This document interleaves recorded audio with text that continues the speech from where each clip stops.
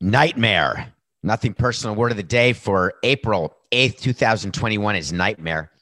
I think we've all had nightmares. I try to think of only positive things before I fall asleep. I usually don't have time to dream. I barely remember any dreams that I have. But nightmares for me, I'm never a superhero when I sleep. I'm always me in my dreams. And nightmares for me, being trapped, not passing an exam, not being able to go to graduation. I still have those nightmares. And I also had nightmares being in baseball. A nightmare in baseball is when the season starts and everyone's all excited. You feel so good about opening day. Your team's going to be good. You won the Grapefruit League, or you won the Cactus League, or you're ready. No injuries. Everything's looking up. And then all of a sudden they drop the puck. Opening day happens. You lose. You say it's only one game, no big deal. And then you lose again. No big deal. We'll get a game. You win a game, you lose, you win, you lose. And before you know it, you're already 5% into the season. Remember that math, 8 games in, you're 5% into your season already. And it just started. Most teams are only 6 games in. Some teams have played 7 games. But you're about to be 5% done with the season. And I used to keep track. I had a big board in my office. And it's a board that I had in Montreal. So the months are labeled in French, actually. So it's Avril, Mai, Juin, Juillet, Août, and Septembre. And then Octobre, which only got to use once. Sometimes the regular season ends October 1st. So I got to pretend, yeah, of course we played in October. And then you had the days of the week, lundi, mardi, mercredi, jeudi, vendredi, samedi, and dimanche. And so I would put on the board every game what the result was and what the attendance was. Of course, the attendance that I made up, of course, but that's what I put up. And so I would keep track and I would watch where I started the season, which is I had to stand on a chair because I'm small, and April is on the top of this big bulletin board. So I had to step on a chair in order to write down the score of the game after every game in the attendance. And by the time September comes, because the board is so big, I would actually have to be on my knees to write it. And I would think about every season, how quickly it goes from chair to knees. And that would always inform my decision about when to panic, when it's okay to say it's early, when it's okay to say it's not early. And my view is when you're on the chair, it's early. When you're standing, you are in the meat of the season. And when you're on your knees, it's late. So that was my theory. Right now, I'm on my chair. It's early in the season, but there have been some nightmares for some teams. Every year, we would get lectured by the commissioner about injuries and about how bad it is to pay players who are hurt, how bad it is to have money going to players on the disabled list and then having to replace those players on your active roster, so you're paying twice. We would always replace expensive players with cheap players. Some teams would replace expensive players with expensive players. Either way, you are spending an amount of money that going into the season, you would choose to spend as little as possible. And at the end of the season, you look back and say, oh my God, we spent $10 million on replacement players. And so every year, baseball would help us try to figure out how to keep players from getting injured. We're making moves in the weight room. We're making moves with training and with pregame routines and postgame routines. We're using Fitbits so we can monitor players' sleep. We're monitoring when we should sit players, when we should play players. We're doing state-of-the-art. What's that thing, Coco, when you go in and freeze your kishkas off for 10 seconds? It's like cryogenics, but I don't think that's what it's called. But something where you go in, it's cryotherapy or something. So we bought one of those for 20 grand. Go in there for 5 seconds, freeze yourself, and all of a sudden you can recover better. It's tough when you can't use the greenies to recover, which the players can't use anymore. So injuries become the story of every season. You meet the team during spring training. You talk about what it is to stay in shape, what it is to understand that you are going to be more sore than you've been because you're doing spring training. And then toward the end of spring training, you talk about the routine of the season and taking care of your body. And every year, I would say to myself, I'm good. We're good. No one's going to get hurt. We're going to be that team. We're only going to need 7 starting pitchers, not 13. We're not going to have to go to our 5th outfielder to start every day. We're not going to have to call up our young player prematurely. So what happens in the first week of the season? We talked about Fernando Tatis Jr. hurt, out for 10 days minimum. And then we hear that Aaron Judge, worst nightmare for the Yankees. Aaron Boone comes out and says, we're not going to play Aaron Judge last night because he's got, quote unquote, general soreness. Now, maybe he's got soreness from getting the vaccine. That's a possibility here, Coca. He's tired, needed the day. Maybe he's actually sore. Maybe he's actually hurt. What we would say always to the public is that when a player is sore, even if he's not sore, we'd say the player's sore. And we would say to ourselves, we're not going to play you today because we have an off day, so we're going to give you 2 whole days off. And in the baseball world, that seems like a lot. You get 2 full days, except then the player comes in on the 3rd day, which is when he's supposed to be back in the lineup, and says, ooh, I'm not quite ready yet. Ooh, I still feel a little bit of something somewhere. Aaron Judge, unfortunately, is the type of player who has not been able to stay on the field. And if you're the Yankees, you have a great concern about Aaron Judge and whether or not you sign him to a long-term deal, or do you let him go when he becomes a free agent, or do you trade him before he even gets to free agency, which is something the Yankees don't do because they're in a win right now, and they have that sort of modus operandi every single year. Wouldn't that be amazing if you were a fan of a team who was a win now team every year?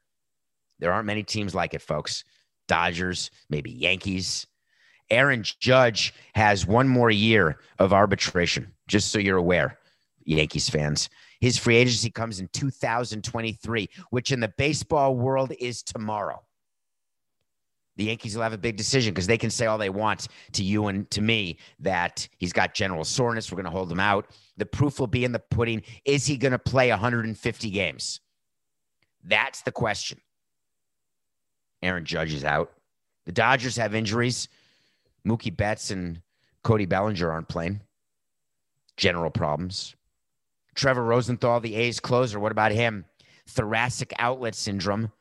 All I know is that means you missed 3 months. I never understood what it was when our team doctor would call and say, hey, we got a guy. We're going to have to do thoracic surgery or thoracic outlet syndrome surgery.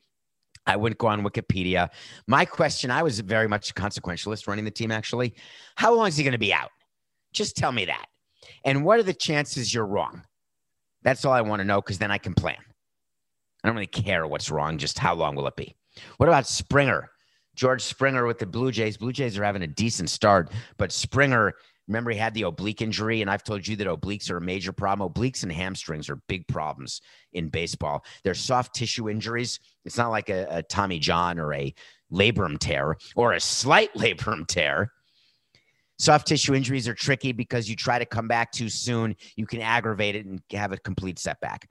If you're swinging the bat too hard with an oblique injury and you didn't let it fully recover, it's going to rip again and you could end up tearing your oblique.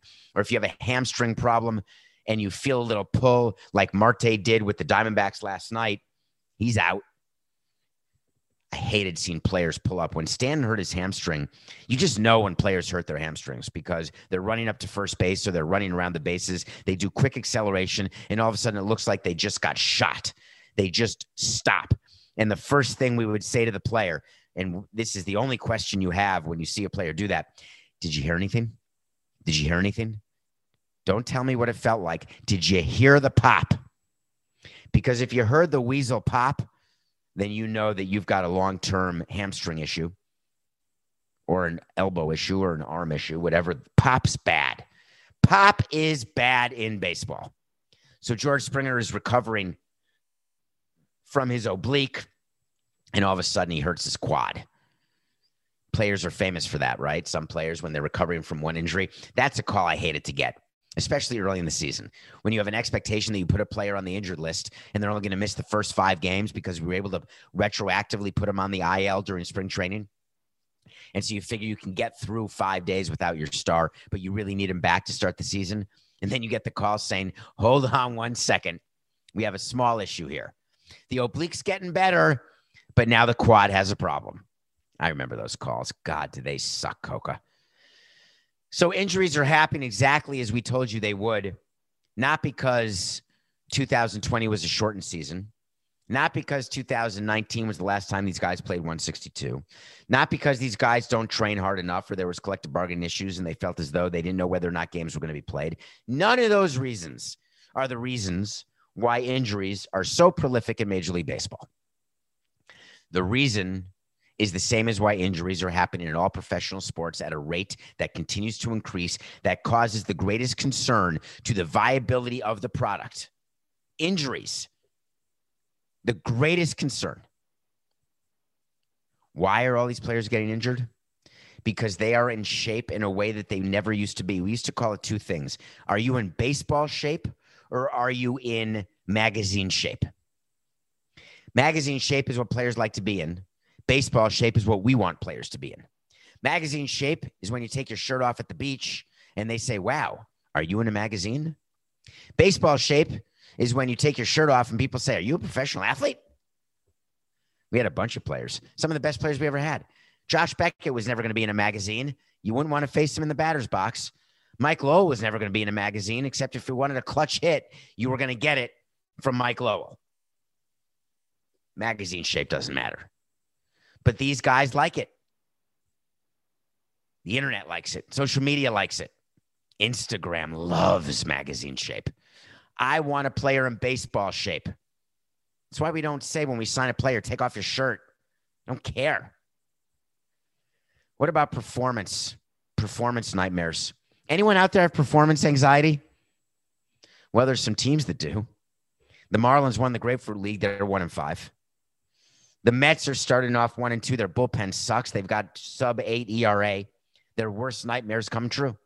Their bullpen is blowing games.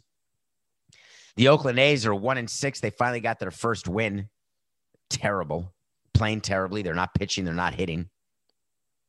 What about the anti-nightmare? When you start off so hot and you think that that's it, we're going to win 90 games now.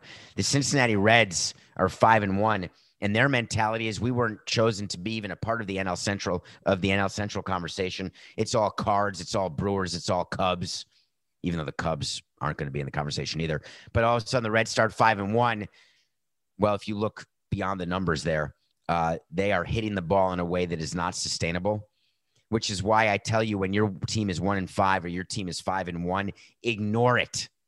It's not a nightmare. Injuries are the nightmare. Performance is not the nightmare.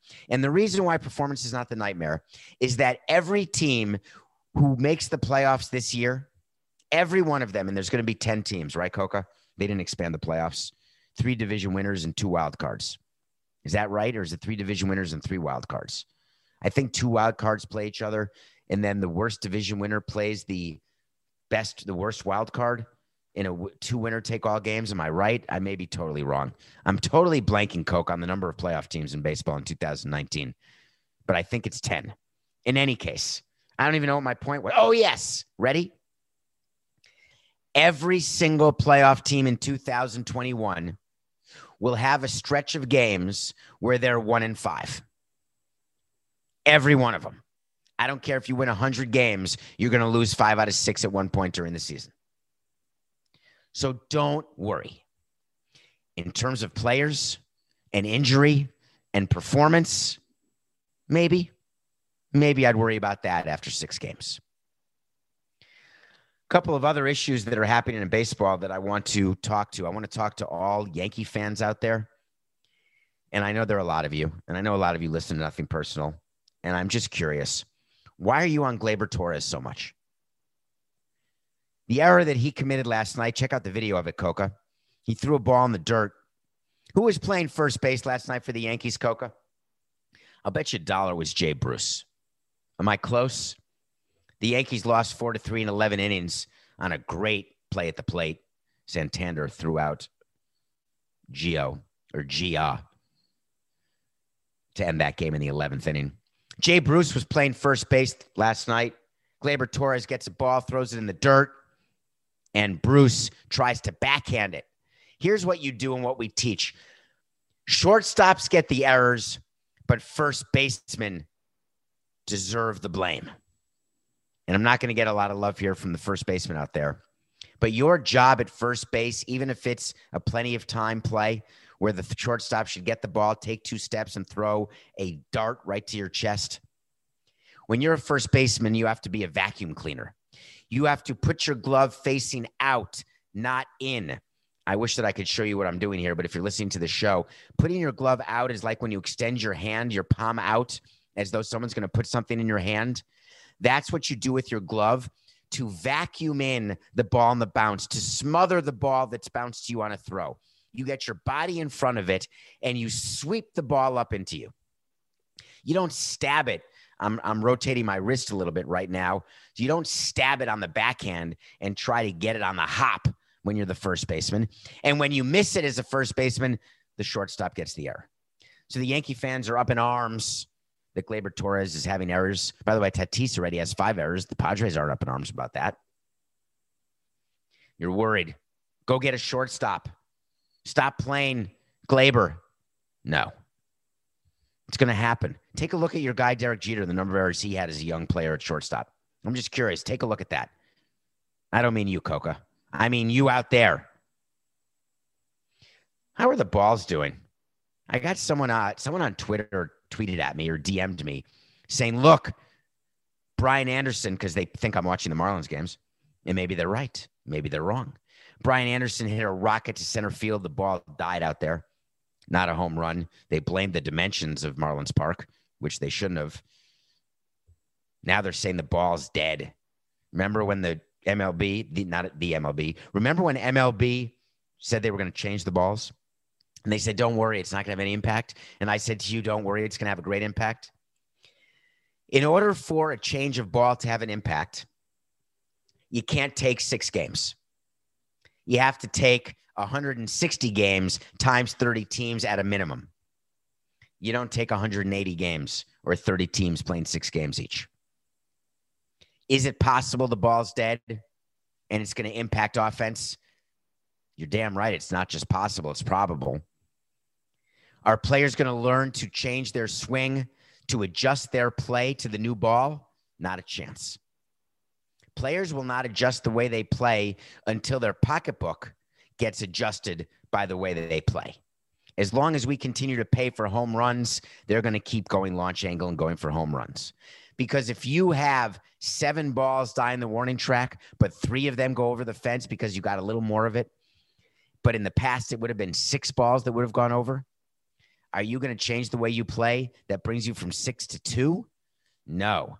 You're going to make sure you at least stay at 3. And in order to stay at 3 home runs instead of 6, you've got to get down on the knob and wail on the ball.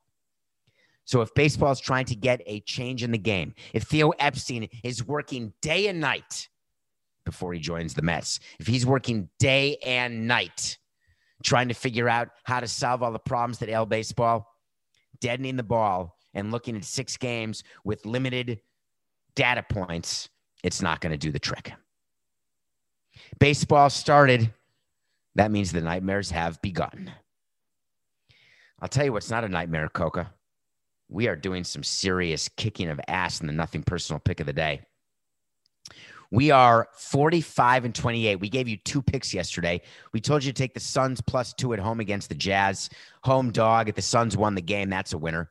We told you that Nola over Peterson, Phillies over the Mets was a guarantee, and we went 2-0. 45-28. We're going to take the Cardinals tonight. Wainwright. I just watched the Cardinals play the Marlins. Yeah, you got me. Yeah, I watched the game. They got Wainwright going. Wainwright is much more of a force off the field than he is on the field. He is a much better person than he is pitcher at this point. But there's something about the performance of Wainwright that I'm going to ignore from opening day when he got rocked. I've got the Cards over the Brewers tonight. It's going to be there. Wait to see is when we tell you something's going to happen. I'm going to do an early wait to see on baseball. We'll revisit it. I promise. We'll revisit this at the end of the year. So all these teams with these good starts, the Reds are 5-1. The Phillies are 5-1. The Astros are 5-1.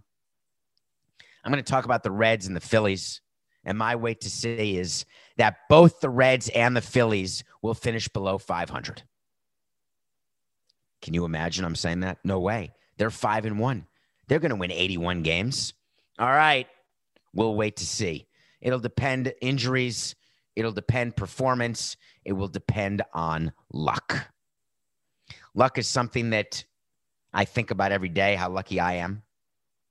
Everything, I worked my absolute ass off always, but I was just lucky by being given so many opportunities. Some people are given opportunities and flush them down the toilet. Some people are never given opportunities and are never given an opportunity to feel lucky. And some people get the opportunities and then make the most of them. Luck is something that I try to believe doesn't exist on the field, even though intuitively I know it does. To win a World Series, you need luck. To get to the playoffs, you need skill. To survive, you need luck. How many of you look back at your childhood and say, oh my God, I could have died 20 different times. How lucky am I? Or you read about all the bad luck that some people have, and you just say, phew, I'm lucky. Tiger Woods is lucky. Word came out yesterday that his crash in California, when he crashed his car and broke his leg in all those places, words come out that he was speeding 40 miles an hour over the speed limit, going 87 or 86 in a 45 zone. Of course, when the crash happened, do you remember we were doing a show, Coca? I think we were doing a show the day it happened. And everyone wanted us to talk about the fact that, oh, he must have been on drugs or must have been drunk, even though it was early in the morning. Maybe he was coming back from a bar. Maybe he was on Ambien. Maybe he was on prescription drugs. Everyone assumed the worst, and we were supposed to go on HQ and talk about it. And we said, maybe it's just bad luck. Maybe he just had a car accident. Well, word came out. It was a car accident that was caused by excessive speed. I wonder if Tiger's ever going to speed again. I had a car accident when I was in Florida, and I wasn't speeding actually. And I have a heavy foot. There's no doubt about that. I was in a car that started hydroplaning, and I couldn't control it. And it hydroplaned right into the median, and the airbags came out. My only injury, if you actually go back, Coca, and look at the team photo from 2003, you'll notice a bandage on my arm. And that was from this car accident where the airbag actually burned me. That was the biggest result of the accident I had, which means the airbags worked. It's like feeling sick from the COVID vaccine and being upset that you're feeling sick. No. You should be happy you're feeling sick. It means it worked. You should be happy that you burn your arm on an airbag because it means that you didn't bash your head in and die.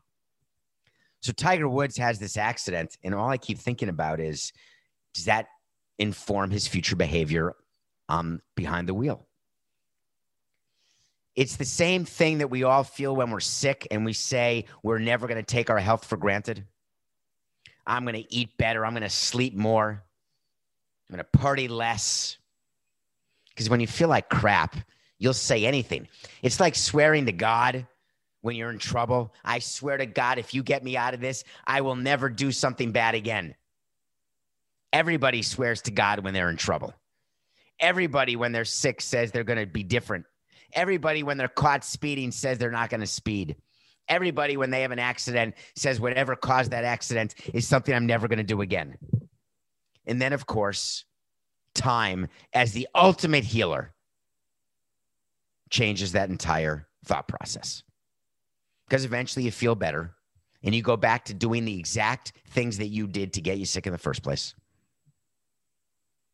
Eventually, you forget about the fact that the police pulled you over and you start speeding again because you say enough time's passed. I'm okay. 2 tickets in 2 months is fine. 2 tickets in a week, not so fine. I wonder whether Tiger Woods is going to go back to speeding. I'm going to say that he knows how lucky he got. And for the next few months after he's able to drive again, he's going to go 5 to 7 miles over the speed limit. And then a year after he's recovered, he'll be right back to speeding. And that makes him normal. Sometimes normal people have their luck run out, and that's when you die in a crash. Some people, their luck never runs out, and those are people where you say that they've been angel pixie dusted. Is that the expression, Coca? Is it angel dust, or is that the drug? Maybe it's pixie dust. I can't remember, so I combined them. So I said angel pixie dust. I don't know what it is, Coca. Do you? Hi, Coca. He's whispering in my ear, angel dust. Don't talk about angel dust. Angel dust is a drug. Angel dust is a bad drug. What's the thing when you're blessed? Like on Disney, they sprinkle you with stuff. Pixie dust. Some people live a life full of pixie dust. I look up in the sky and I see nothing but pixie. Players and athletes and all those of us with egos think that we're invincible. You're removed of that notion when you have an accident, or when someone close to you has an accident, or when you witness an accident. But for whatever reason, our brains are wired, and my brain is wired this way, my aura of invincibility, that it's not going to happen to me theory. I'm not going to be unlucky. I'm going to push it to the limit because I know the difference. I'm always in control when I'm 40 miles an hour over the speed limit, although I never go more than 30 over the speed limit because there's a rule. When you are, and this is a rule I was taught, and I wonder whether it's true, Coca, if you are caught going more than 30 miles an hour over the speed limit, they can take your license away right on the spot. And I've gotten pulled over plenty of times for speeding, but I've never had my license taken away because I'd never been caught going over 30 miles an hour over the speed limit. One of the times I got caught, the police officer said to me, you know how close you were to 30 over? That's one of those questions that you don't answer. No, I wasn't, officer. We're back to that, Coca. How do you answer a police officer when they pull you over for speeding if you're lucky enough to be able to answer at all? Invincibility. I could have made that the word of the day. I like nightmare. Who's watching the Masters now while listening to this podcast? I think they're teeing off already, for sure.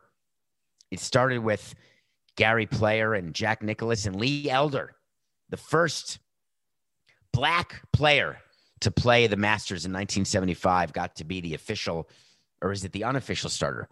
It's either the official starter or the unofficial starter. You know, in racing, people have the flags and you get to ride in the front car or throw the checker flag down or whatever. Anyway, the Masters started today without Tiger Woods. Everyone's writing articles saying, this is what baseball is like without Tiger. Not baseball. Edit that out, Coca. Ready? We're going to do that again. 10:69. This is what golf is like post-Tiger.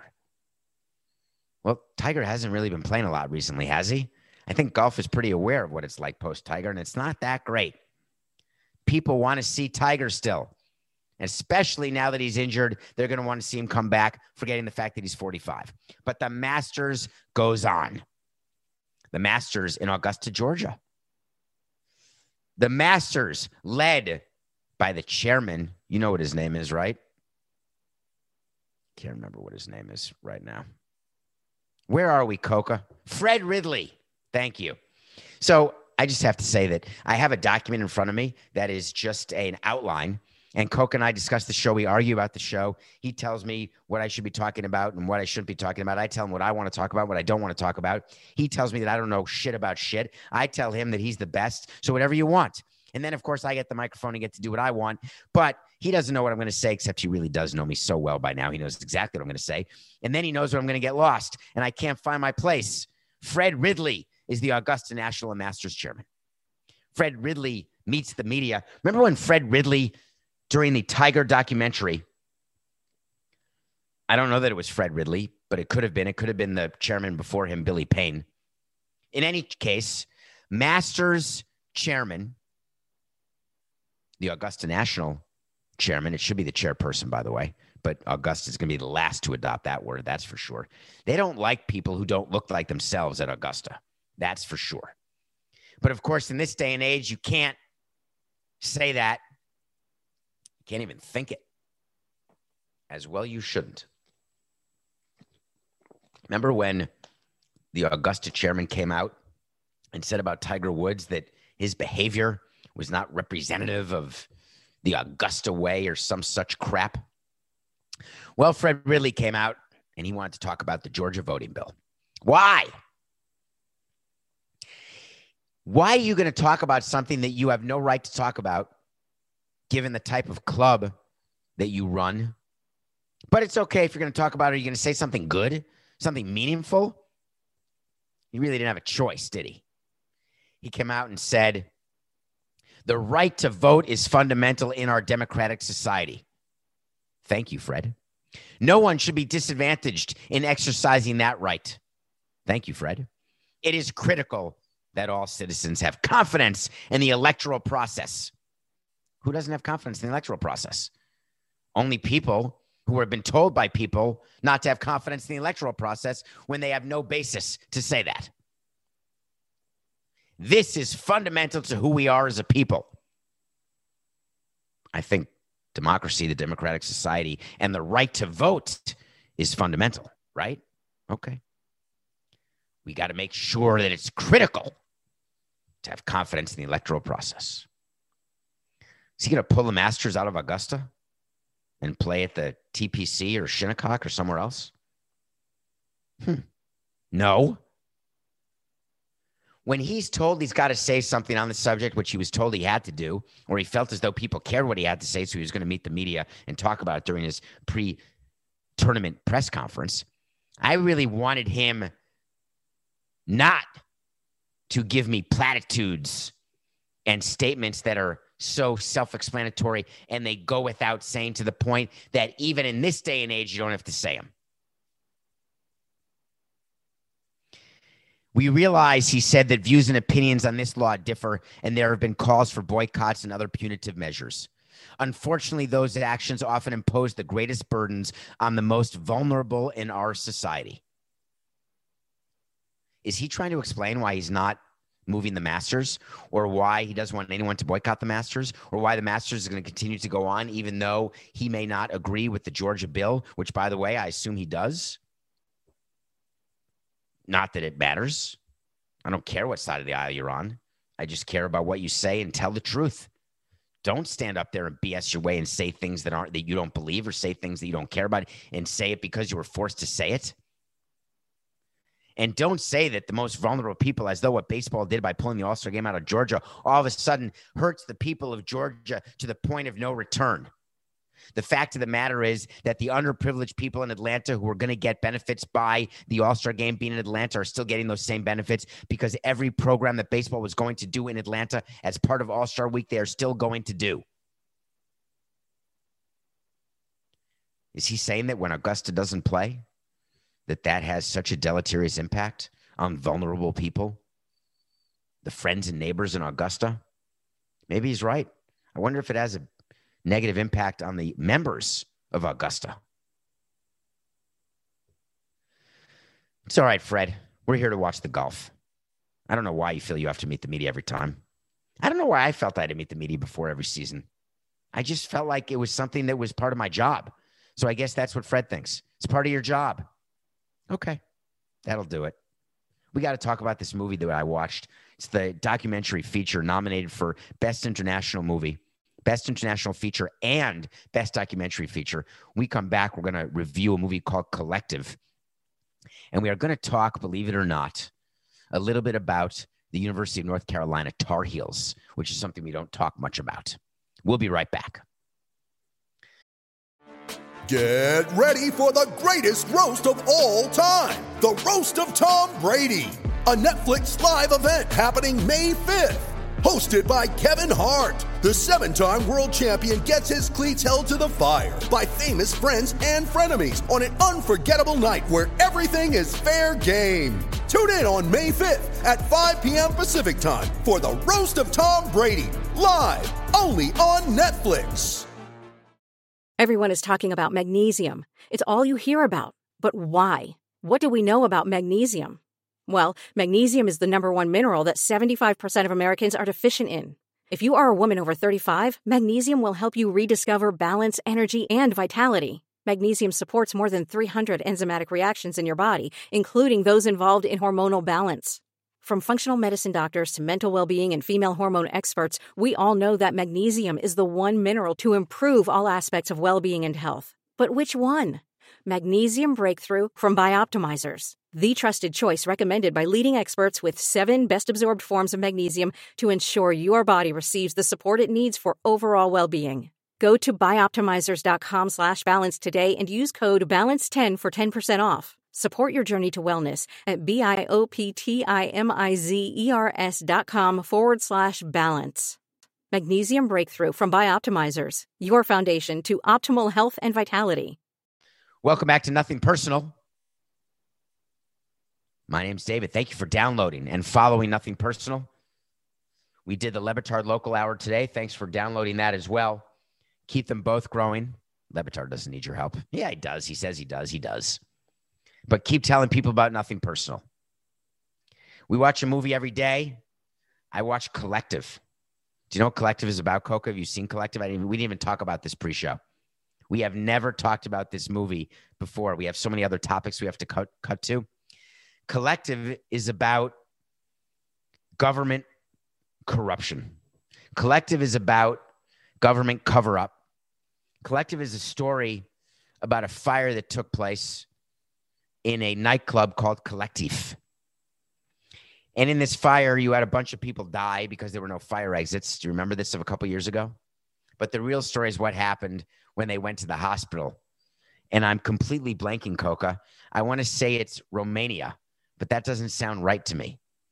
But it could be. There's something in my mind. It is Romania. Thank you, Coca. So they go to the hospital, and all of a sudden they start dying. But they're not dying from the burns of the fire. They're dying because of the problems in the hospital, how unsanitary the hospitals are. And all of a sudden, a sports newspaper called the Gazette is breaking a story about the fraud that is taking place in Romanian hospitals. This is a documentary that doesn't have one person talking to the camera, which, by the way, is very rare. You know what I'm talking about, a documentary where David Sampson, former president, Miami Marlins. Well, in 1942, when the Marlins, blah, blah, blah, blah, blah. That's how a documentary is, facing the camera. This documentary has none of that. It's like you are witnessing a real-life movie play out, except it's not a movie, it's real life. There's no direct conversation to the camera. There's no breaking of the third wall, or it's the fourth wall. I can't remember the expression. I think you just broke the fourth wall. That's when you talk to the camera. Is there anything more famous than Eddie Murphy in Trading Places when being told a pork, as in bacon, lettuce, and tomato, and Eddie Murphy looks into the camera like, what do I think I'm stupid? That was a very funny part of Trading Places 1. Oh, there's only been one Trading Places. I was thinking of Coming to America. But that scene is in Trading Places. I have no idea what I was talking about. Oh, there's no direct fourth wall breaking in this movie Collective. And what's fascinating to me is how the documentary is so engaging. So if you can, please watch Collective, because the Oscars are coming up April 25th, and you've got to watch every nominated movie. So hurry up. It's called Collective, and I think I saw it on Hulu, Coca. Did you see that one of my favorite Knicks was just named the head coach of North Carolina? Hubert Davis. Hubert Davis is a player who was drafted by the Knicks in the first round. And he was drafted right during the highlight of my Knick fandom, right when we were good. He was brought in. He wore what did he wear, Coca? Number 8 on the Knicks? I used to know every number, every player. Toby Knight, 43. Larry Demick, 42. Clyde Frazier, 10. Lonnie Shelton, 8. Patrick Ewing, 33. Anthony Mason, 14. Charles Oakley, 35. Do you want me to keep going? I'll go all night. Hubert Davis comes in, has a decent Knick career. And then all of a sudden he becomes the assistant to Roy Williams at North Carolina. He was a graduate of North Carolina. And Coca, you're wrong. Are you telling me that Hubert Davis wore 44? Is that, I can't hear you, Coca. Louder. Okay. I think he wore 8. Is there a chance he wore 2 different numbers? Because if I'm wrong, then I can't go all night. And in my mind, I can go all night. Anyway, get back to me at some point. Don't talk to me about Latrell Sprewell, who wore 8. I'm asking you, did Hubert Davis ever wear 8? Maybe before Latrell Sprewell joined the team. Anyway, let me move on. Hubert Davis gets named the coach after being Roy Williams' assistant. You saw that Roy Williams retired. Roy Williams, for me, behind John Wooden. This may be a controversial take. I believe Roy Williams behind John Wooden is the single most successful college coach of all time. I think he had more than 500 wins at 2 different schools, 2 Division I schools. He coached at Kansas and he coached at North Carolina. Like 15 years at each. Is that possible, Coca? I may be making all of that up, but I feel as though he was in Kansas and North Carolina for a super long time. He retires, spend more time with his grandkids, I guess. Interviews happen. North Carolina felt they wanted to stay in-house, and they hire Hubert Davis. Hubert Davis, extremely qualified to be a head coach. From the beginning of time, when he left the NBA and joined the college ranks as coach, he was viewed as a up-and-coming head coach. So Roy Williams is gone. Hubert Davis takes the stage. I didn't give one thought to the fact that Hubert Davis is black. It never even occurred to me. Hubert Davis was the most qualified player and coach to take over for Roy Williams. He had been through the program, done it all, seen it all. I told you when I'm hiring managers or coaches or trading for players, I am not focused on color. I'm focused on performance. I'm focused on the possibility of results. And I'm focused on trying to make the right decision. Hubert Davis's first press conference, he was asked about the significance of being the first black head coach in UNC history. And he said something that was very telling to me. He said, it's significant.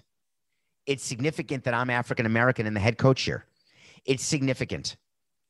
I know that in terms of Division I head coaches, only 26% of head coaches are comprised by minorities. He said, I know it's significant that I'm the 4th African-American head coach in any sport in the history of UNC, which fact blew my mind. Blew my mind that he's only the 4th. He said, I'm very proud to be African-American, but I'm also very proud that my wife is white. And I'm also very proud that my 3 very beautiful, unbelievable kids are a combination of each of us. The internet went a little batty, and I want to explain why you shouldn't have. You thought it was weird. Why is he bringing up that he's got a white wife? What does that matter? Who cares? To Hubert Davis, it was critical that he be viewed not as a black head coach, but as a head coach. That his hiring be viewed in terms of quality, not in terms of color, in terms of deserved versus given. This is something that leagues face every day with the Selig rule and the Rooney rule. The rules that were changed in the NFL, awarding picks, taking picks away. Remember all that conversation? Violate the Selig rule in baseball, you're going to get in trouble. You got to interview minority candidates. Well, do you remember when the rules changed in football? Minorities and black executives came out and said, we don't really like that rule. We want our job based on merit. Don't look at my color. Look at my performance. And that's all Hubert Davis was saying. When he says he's proud of being black, but he's also proud that his wife is white, he wasn't making a racial comment. He was trying to say to the media and to the entire fan base and alumni base of the University of North Carolina Tar Heels that it's high time that you stopped looking at the outside and focused on the inside. That is when we have achieved equality, isn't it? That'll be a good day. When you can fire a white person, a black person, when you can hire a white person, black person, person of color, and it's all performance related, and none of it is having to meet with your HR because you can't fire that woman or that man. You have to hire that woman or that man. Progress will happen when there's enough equality that you can take away protections that are meant to bring equality. When you can change rules that were changed in order to foment equality and representation. That's how I look at it.